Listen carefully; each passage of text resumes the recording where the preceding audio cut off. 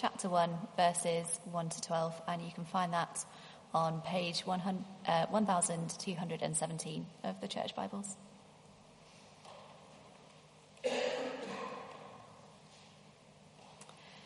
Peter, an apostle of Jesus Christ, to God's elect exiles scattered throughout the provinces of Pontus, Galatia, Cappadocia, Asia, and Bithynia, who have been chosen according to the foreknowledge of God the Father, through the sanctifying work of the Spirit, to be obedient to Jesus Christ and sprinkled with his blood. Grace and peace be yours in abundance. Praise be to the God and Father of our Lord Jesus Christ. In his great mercy, he has given us new birth into a living hope through the resurrection of Jesus Christ from the dead, and into an inheritance that can never perish, spoil, or fade. This inheritance is kept in heaven for you, who through faith are shielded by God's power until the coming of the salvation that is ready to be revealed in the last time. In all this you greatly rejoice, though now for a little while you may have had to suffer grief in all kinds of trials. These have come so that the proven genuineness of your faith, of greater worth than gold, which perishes even though refined by fire, may result in praise, glory, and honour when Jesus Christ is revealed. Though you have not seen him, you love him. And even though you do not see him now, you believe in him and are filled with an inexpressible and glorious joy. For you are receiving the end result of your faith, the salvation of your souls. Concerning this salvation, the prophets, who spoke of the grace that was to come to you, searched intently and with the greatest care, trying to find out the time and circumstances to which the Spirit of Christ in them was pointing when he predicted the sufferings of the Messiah and the glories that would follow. It was revealed to them that they were not serving themselves but you, when they spoke of these things that have now been told to you by those who have preached the gospel to you by the Holy Spirit sent from heaven. Even angels long to look into these things.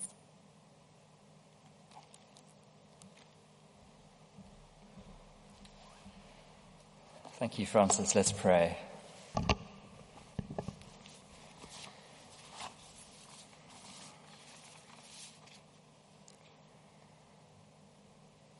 Lord, I pray that as we have a look through this text and as we explore this topic of joy, that you would cause us to see the beauty of Christ in the Word and in the world around us, in our lives. In Jesus' name we pray. Amen. Amen. So we're in a new series called Growing in Discipleship, and today we are going to be growing in joy. Next week we're growing in holiness. The following week we will be growing in relationships, and finally in 3 weeks' time we'll be growing through suffering. But today we're growing in joy. Now, as we start looking at this topic of joy, you might say to me, what do you mean by joy? Let's define joy a little bit. And the first thing to say as we define joy is that joy is not happiness. It's something deeper than that. It's not pleasure. Again, it's something deeper than that. And John Piper, the American pastor, is helpful in his definition. In fact, he says, words don't have a meaning by themselves. They only have a meaning in the context that they're used. So when we look at Christian joy, we need to look at how the Bible uses the word joy. And in fact, in a study on Paul rather than Peter, who we're using today, he says in Paul's understanding, and I'd say it's the same as with Peter, he says Christian joy is a good feeling in the soul. So the soul, it goes deep down, produced by the Holy Spirit. So it's something of God doing a work in us as believers, as he causes us to see the beauty of Christ. And again, that's Christ who died for us in his love for us in the Word. So we see joy in Scripture and also in the world, because this world that we're living in is created by God and therefore created to glorify him and therefore to bring joy in us. And as we start looking at this massive topic, even with that definition, I wondered if I might chuck out a couple of questions at you just to help you get in the zone on this Sunday night. So here's the first one to think about. when in life did you feel most joyful? Don't answer, just think about these things. When in life did you feel most joyful? Here's the second one. What is your joy dependent on? Is it dependent on your circumstances or your finances? Is it dependent on whether you have work and what work you do? Is it dependent on other people, on relationships? What is your joy dependent on? Do you think that your most joyful moments are behind you, or are they still in front of you?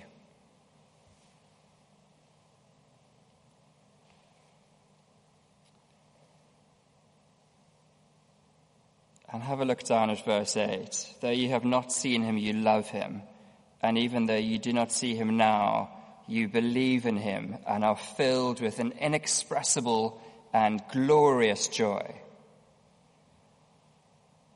Does an inexpressible and glorious joy describe who you are and what's happening inside of you?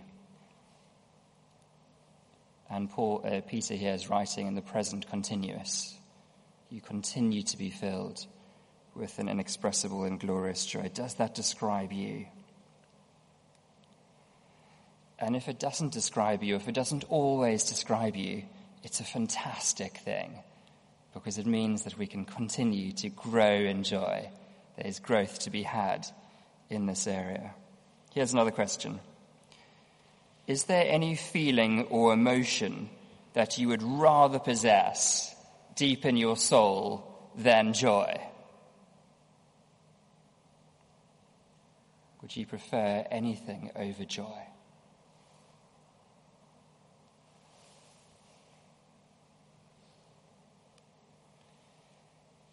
And if joy is something pretty high up on your list that you would love to possess deep in your soul, what have you done about it? Or what would you like to do about it? And if you haven't done much about it, or you'd like to do more about it, then this evening is the start of a quest of growing in joy. And I'll admit that it's literally just scratching the surface of this massive topic of joy in the Bible. As I was looking through joy in the Bible, I spotted that joy or rejoice is mentioned directly almost 400 times in the Bible. It's mentioned by, I think, pretty much every author in the Bible, every book in the Bible. It's mentioned more in the Old Testament than the New Testament. And in fact, I think I could have preached it from anywhere, but we've chosen Peter, so we're mostly going to stick to Peter. But also, it's correct that you find joy all over the Bible, because joy is an attribute of God. It's about who God is. And so therefore, as God reaches out to us, we'd expect him to be doing so for his joy and for our joy and leading us in joy. So let's start by having some time in this text, going through 1 Peter 1 to 9, in fact. Peter starts this way. He says, Peter, an apostle of Jesus Christ, to God's elect, exiles scattered throughout the provinces of Pontus, Galatia, Cappadocia, Asia, and Bithynia, who have been chosen according to the foreknowledge of God the Father through the sanctifying work of the Spirit, to be obedient to Christ Jesus and sprinkled with his blood. Grace and peace be yours in abundance. So Peter is starting here by saying he's speaking to Christians, and not just Christians of one particular church or one particular place, but scattered over quite a large area of Asia Minor, modern-day Turkey, and around there. And because he's talking to multiple people, we can say this is going to touch us as well, because it's not a specific letter, but it is a fairly general one. He's talking to Christians, to God's elect, exile, those who've been sent out, potentially from Jerusalem, and those who've been chosen according to the foreknowledge of God the Father through the sanctifying work of the Spirit. He says those who've been made holy, chosen by God. Sanctifying is made holy. Again, the sprinkling of the blood which comes from Leviticus 9, which you can read in your own time. The blood sprinkled against the altar is to sanctify it, is to make it holy. Through Jesus' death, we've been made holy. This letter is to those who are Christians, who have been made holy. So he carries on. This is verses 3 to 5. Praise be to the God and Father of our Lord Jesus Christ. In his great mercy, he has given us new birth into a living hope. We've got new birth.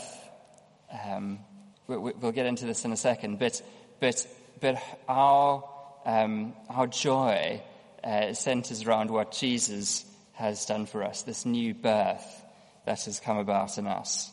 And that gives us a living hope. As you explore joy in the Bible, you'll see so often it's in passages where it's connected to hope because it's future-looking. It's connected to love because that's who God is, and connected to faith as well. So there's a living hope, and that hope is through the resurrection of Jesus Christ from the dead. The evidence that Jesus' work was completed for us on the cross was his resurrection. He has beaten death, and therefore we do too through him. And that brings us to an inheritance that can never perish, spoil or fade. This inheritance is kept in heaven for you, who through faith are shielded by God's power until the coming of the salvation that is ready to be revealed in the last time. So Christian joy looks back to what Jesus has done for us and forward to this incredible inheritance that we get to have with him for eternity. And again, this is right because the gospel does the same. All the Old Testament writers look forward to what Jesus is going to do in his first coming and his second coming. And all the New Testament writers look back to what Jesus did for us on the cross and forward to this inheritance that's going to be ours in his second coming and when we spend eternity with him. And that is where our relationship with Jesus is based, on the cross. If God is entirely relational and relationship stems with him, if the Godhead consists of three persons, he is able to be love in himself. A God who is one and not three, just singular, wouldn't be love by himself. But a God who is three and one is able to be love in himself. And it's out of that three and one, and out of the overflow of the love in the three and one, that we are created. That's where we came from. And therefore, at the core, who we are meant to be are relational characters. Those who are in relationship with God and relationship with each other. And that's why there's this incredible truth that the world doesn't understand, but the church does understand. That when everything else is stripped away, we're not left with matter. We're not left with the stuff. And we're also not left with our reputations that we care so much about and we spend our lives cultivating. When everything is stripped away, we're left with relationships. It's our relationship with God and our relationship with each other that will last eternally. And so since God is relational, we expect joy to be relational. And as you spend time looking at joy in the Bible, you might even just do a search for joy tonight when you go home.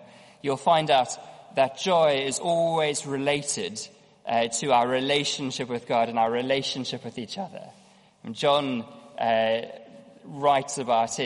the disciple writes about his joy in seeing Christians and his joy in knowing that they're in Christ.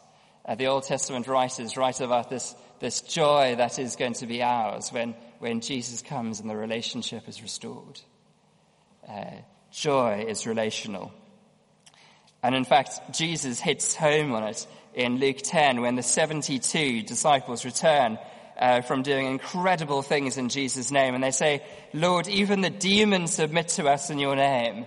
They've got such joy that the demons are submitting, and these incredible things are happening as they pray in Jesus' name. And Jesus' correction is this. He says, "Do not rejoice that the spirits submit to you, but rather rejoice that your names are written in heaven." That's where our joy should be primary, that our names are written in heaven, that we have a relationship with the God who created us for relationship with him. So we find out that joy is relational. Let's carry on into verses 6 and 7. In all this you greatly rejoice, all this that's to come, though now for a little while you may have to suffer grief in all kinds of trials. These have come so that the proven genuineness of your faith, of greater worth than gold, which perishes even though refined by fire, may result in praise, glory, and honor when Jesus Christ is revealed. As I spent time looking at joy this week and even thinking about joy today, one of the things that I noticed is that it just isn't simple. We suffer in life. Life isn't easy. There are two ladies this morning who've lost family members recently. And it's not simple. It doesn't feel like an easy fix just to say we should be expecting joy all the time. But Peter's helpful in saying, yes, we do suffer trials of every kind. But in fact, those trials can increase our joy. Because just as gold is refined by fire, even though it perishes, through trials, we can be refined by the fiery trials, if you like, that we undergo in order to refine our faith. And that faith, our relationship with God, is eternal and doesn't perish. It's the most incredible thing. And so joy, in fact, can increase our faith. Trials can increase our joy because they produce glory for God.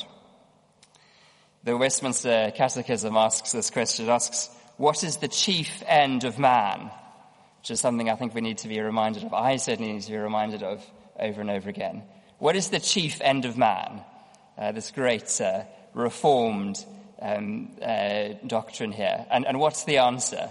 What is the chief end of man? Emma's got the answer. She doesn't, sorry. Almost. To glorify God and to enjoy him forever.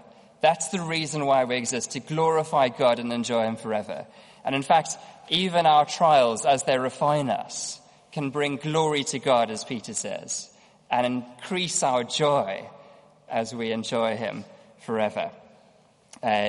James, Jesus' brother, writes in James 1, 2 and 3, "Consider it pure joy, my brothers and sisters, whenever you face trials of many kinds, because you know that the testing of your faith produces perseverance." When you're facing trials of many kinds, and this is so counterintuitive, isn't it? When you're facing trials, consider them not just joy, but pure joy. That's taking this joy in trials and say, come on, James. But he knows what it's like. He knows what these trials are like. The glory that they can bring to God and the joy they can bring in us. And Richard Foster, in his book Celebration of Discipline, writes something similar. He says, if trials and suffering turn you towards God, bring you closer to God, then the enemy's got nothing on you. It means that everything that he chucks at you will just bring you closer to God. Back in the day when I think it was about 15 or 16, my mum got breast cancer. And this is a massive shock for me at that particular time. And I was struggling. I wasn't sure what to do. But I was doing confirmation at the time, and I thought I'd go and have a chat to the chaplain at school. So his name was Trevor Tyers, and we used to call him Rev Trev. So I went up to Rev Trev and I said, would it be okay if I pray with you? This is what's happening in my life. And he pulled me out of my English class and we went into the chapel. And I've got absolutely no idea what Rev Trev prayed in that particular time. The only memory that I have is of this incredible joy that came down while he was praying for me. It was irrational in the circumstances. But it is right in the context of this passage. because suffering and trials of many kinds, when you turn them to God and hand them over to God, can produce glory for him and therefore joy for us. All this to say in verses 6 and 7, that joy is not circumstantial, if even trials and suffering can produce joy for us. Let's carry on and see the heart of this text and the real juice. Verses 8 and 9. Though you have not seen him, you love him. And even though you do not see him now, you believe in him and are filled with an inexpressible and glorious joy, for you're receiving the end result of your faith, the salvation of your souls. So joy in us looks to this future relationship that we're going to have, the salvation that's ours in the future. And in fact, it looks back to the salvation that we got when it was ours at first, and therefore looks into the present, into this present continuous. We're filled with inexpressible and glorious joy. And it might be that you're able to get some sort of picture of what the joy of the future is going to be with Christ when we're fully united with him. And it might also be that you've got an idea of what joy in the past looked like. If you've done Alpha, then you might remember Nicky Gumbel's incredible story of this vicar. I can't even remember where he was. But he had a guy come up to him and said, I'd love to become a Christian, but I just don't want to tell people that I've become a Christian. Can I just be a Christian quietly? And this vicar said to him, okay, I'm sure God will make an exception for you. You just go for it. So that particular night, this guy went up into his bedroom and he knelt beside his bed and he said, Lord, please forgive me for everything that I've done in the past. Lord, I want to live my life for you. I want to take up this offer of salvation in you. I accept you as my Lord. And at that time, he was filled with this most incredible joy that came down on him, to such a degree that he sprinted down the stairs to his family, who I believe were in the kitchen, and said, I've got to tell you this most amazing thing. I've just given my life to the Lord. And it's joyful. It's so joyful. And he was doing exactly what he didn't think he was ever going to do because of the joy that is his. It might have been that you were filled with such a joy when you gave your life to the Lord. It might have been that you came to Christ a little bit more slowly, maybe like me. But even in coming to Christ slowly, you might have experienced some joy. I've got a great memory of coming across John 3:16 for the first time as I was reading through the Gospels, for the very first time, in fact. And when I understood what sacrifice Christ had made for me because of his love for me, nothing could contain my joy. And I remember jumping up and down in my bedroom, praising Jesus and singing out to him. So there's joy in the future in our relationship with him. There's joy in the past. But what about this present continuous joy? Even though Jesus isn't sacrificed over and over again, our salvation is something that's continuous.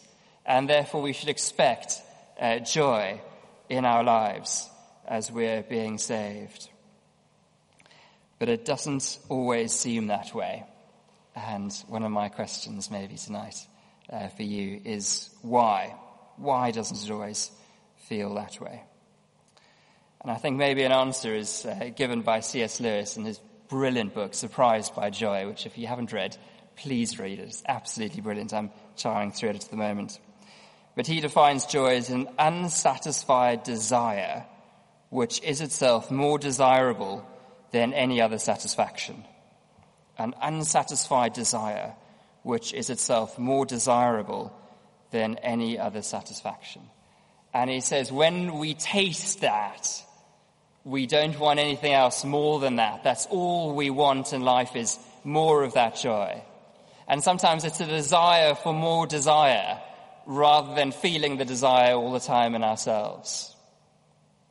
Do you want a desire for that desire? And it pushes us forward to go deeper into God. You might also ask, what might obstruct our joy? Because if joy is part of who God is, and we've got the Holy Spirit, God the Holy Spirit living in us as Christians, we'd expect there to be joy in our lives. But there's sometimes that joy is obstructed. It's not gone, but it's obstructed. We can't see it. What might obstruct our joy? Jerry Bridges, in this book, The Practice of Godliness, which again is phenomenal, and we've used it once or twice, has a chapter on joy, and he talks about 4 different things that can obstruct our joy, and I just want to mention 2 of them. Here's the first one, and it's sin. After David has committed adultery with Bathsheba and he's confronted by Nathan the prophet, he confesses, and Psalm 51 comes out of this confession. In fact, we said verse 12 of Psalm 51 this evening in our confession. But in verse 4 he says, against you, to God, against you and you alone have I sinned and done what is evil in your sight. So you are right in your verdict and justify when you judge. Going into verse 12 he says, restore to me the joy of your salvation and grant me a willing spirit to sustain me. Restore to me the joy of your salvation. When we sin, when we let stuff get in between us and God, and therefore our joy is diminished. And it's when we confess our sin, as we did this evening, and we turn away from it, that God restores our joy to us. So if we're feeling we're lacking joy, one area we need to look at is sin and ask, Lord, is there something that I need to confess at this moment that's obstructing my joy? Jerry Bridges pointed out another thing that can obstruct our joy, which is misplaced confidence. Paul writes to the Romans in 15, verses 13, may the God of hope fill you with all joy and peace as you trust in him, so that you may overflow with hope by the power of the Holy Spirit. Fill you with all joy and peace as you trust in him. Our confidence needs not to be in us, but in God. And as we take our confidence away from ourselves and we place it in God, he will increase our joy because we glorify and honor him in that, and we live as we're meant to live. And in fact, I've seen that recently in people's lives in this evening service congregation. As they've put their trust more and more in Jesus, in difficult circumstances, in fact, they've been flooded with joy. They've become more joyful through their trials as their confidence has been put in God and maybe even taken away from themselves. So it might be that you're struggling with joy today, and you need to ask this question, where is my confidence? Is it in myself or is it in God? And is there a way that I'm able to decrease my confidence in myself and increase my confidence in God? So those are 2 of the 4 potential things that might obstruct our joy. If you want the other 2 from Jerry Bridges, you've got to read this book, The Practice of Godliness. Here's another question, and as a final question. How can we grow in joy? Let's get practical. How can we grow in joy? As you study joy and think about it biblically, you'll notice very quickly that joy is a fruit of the Holy Spirit that we find in Galatians 5. The fruit of the Spirit is love, joy, peace, patience, kindness, goodness, faithfulness, gentleness, and self-control. And the fruit of the Spirit in Galatians 5 is fruit singular rather than fruit plural.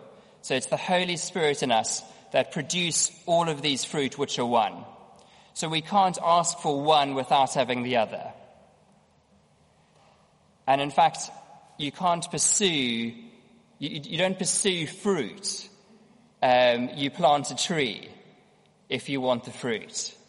And so as we seek joy, instead of planting joy or asking for joy to be produced in our lives, we should ask, how can we plant this tree that will produce joy? And that tree that needs to be planted, the tree that needs to grow, is the Holy Spirit in us.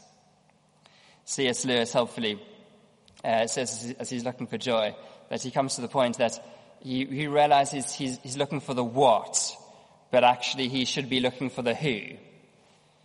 Rather than looking for the what of joy, we should be looking for the person of God, the three in one in us, and to grow our relationship with him. And as we think about growing our relationship, that's going to increase our joy. You guys are great at relationships. I mean, you know how to grow relationships. You know what's important. You know that daily time together with someone who you're serious about a relationship with is vital. Quality time with, maybe weekly. Holidays with. I was talking about holidays with God this morning. And one chap came up to me and he said, I'm just about to have a walk to Rome. It's like 200 miles or something. I think he's starting in Tuscany. And he said, I have never thought about it as a holiday with God, but that's what I'm going to do. I'm going to have a holiday with God. When last did you have a holiday with God? When last did you take that quality and quantity time to spend with a God who wants to grow a relationship with you? So to grow joy, we're to grow a relationship with God. We are to pray for the Holy Spirit to overflow in us in all the fruit of the Spirit. And here's a third one, before we pray for the second one. Here's a third one. Why don't we be joy spotters? Why don't we help others by pointing out joy in their lives? Maybe you've come back from a holiday where you got to spend time with family members, and just a joyful time with your family members. Why don't you point it out and name it? Say, I want to praise God for the joy that it was of spending time with those family members. Or maybe you're the friend and whose friend has gone and had this holiday, and he comes back or she comes back and they say, the holiday has been great, I've been able to spend time with family members. Spot that joy. Say, what a joy that must have been. You must be really praising God for that. Let's spot joy in each other's lives and cultivate joy in each other because it's a godly thing. And as we finish looking at joy in this evening, and literally we've just scratched the surface, I'd love you to go out there and have a look at joy in the Bible. And let's be pursuing this as we pursue our relationship with the Lord. Let's pray for one another to be filled with the Holy Spirit and to be overflowing in joy. So let's do something that I think we might be comfortable with. Slightly uncomfortable with, but we're going to do anyway, actually. We'll close our eyes so no one can see anyone else. And put out a hand to a person on your left or right, or if you're not sitting right next to someone, you can just put your arms out in the right direction. Be pointing hands in the right direction to people on your left and right. And what we're going to do is just pray for the Holy Spirit. You can close your eyes so we don't get awkward about it. We're going to be praying for each other to be filled with the Holy Spirit and to abound in joy. So, Lord, we pray that you would grow us in joy. Thank you, Lord, that joy is intrinsic to you, that you are a God of joy. Thank you for this incredible joy that Jesus died for us on the cross, that our sin is dealt with once and for all, and therefore our relationship that we are created for with you can be restored. Thank you, Lord, that the Holy Spirit is living in us. And thank you that he is producing fruit in us. Thank you, Lord, that that fruit consists of joy, amongst other things. And so, therefore, Lord, I pray that you would grow our relationship with you. You are the Lord who initiates. And I pray, Lord, that we'd be abounding in joy as our relationships grow. Thank you, Lord. Fill us with your Holy Spirit. Fill us up to overflowing. And let us overflow with joy. We pray this in Jesus' name. Amen.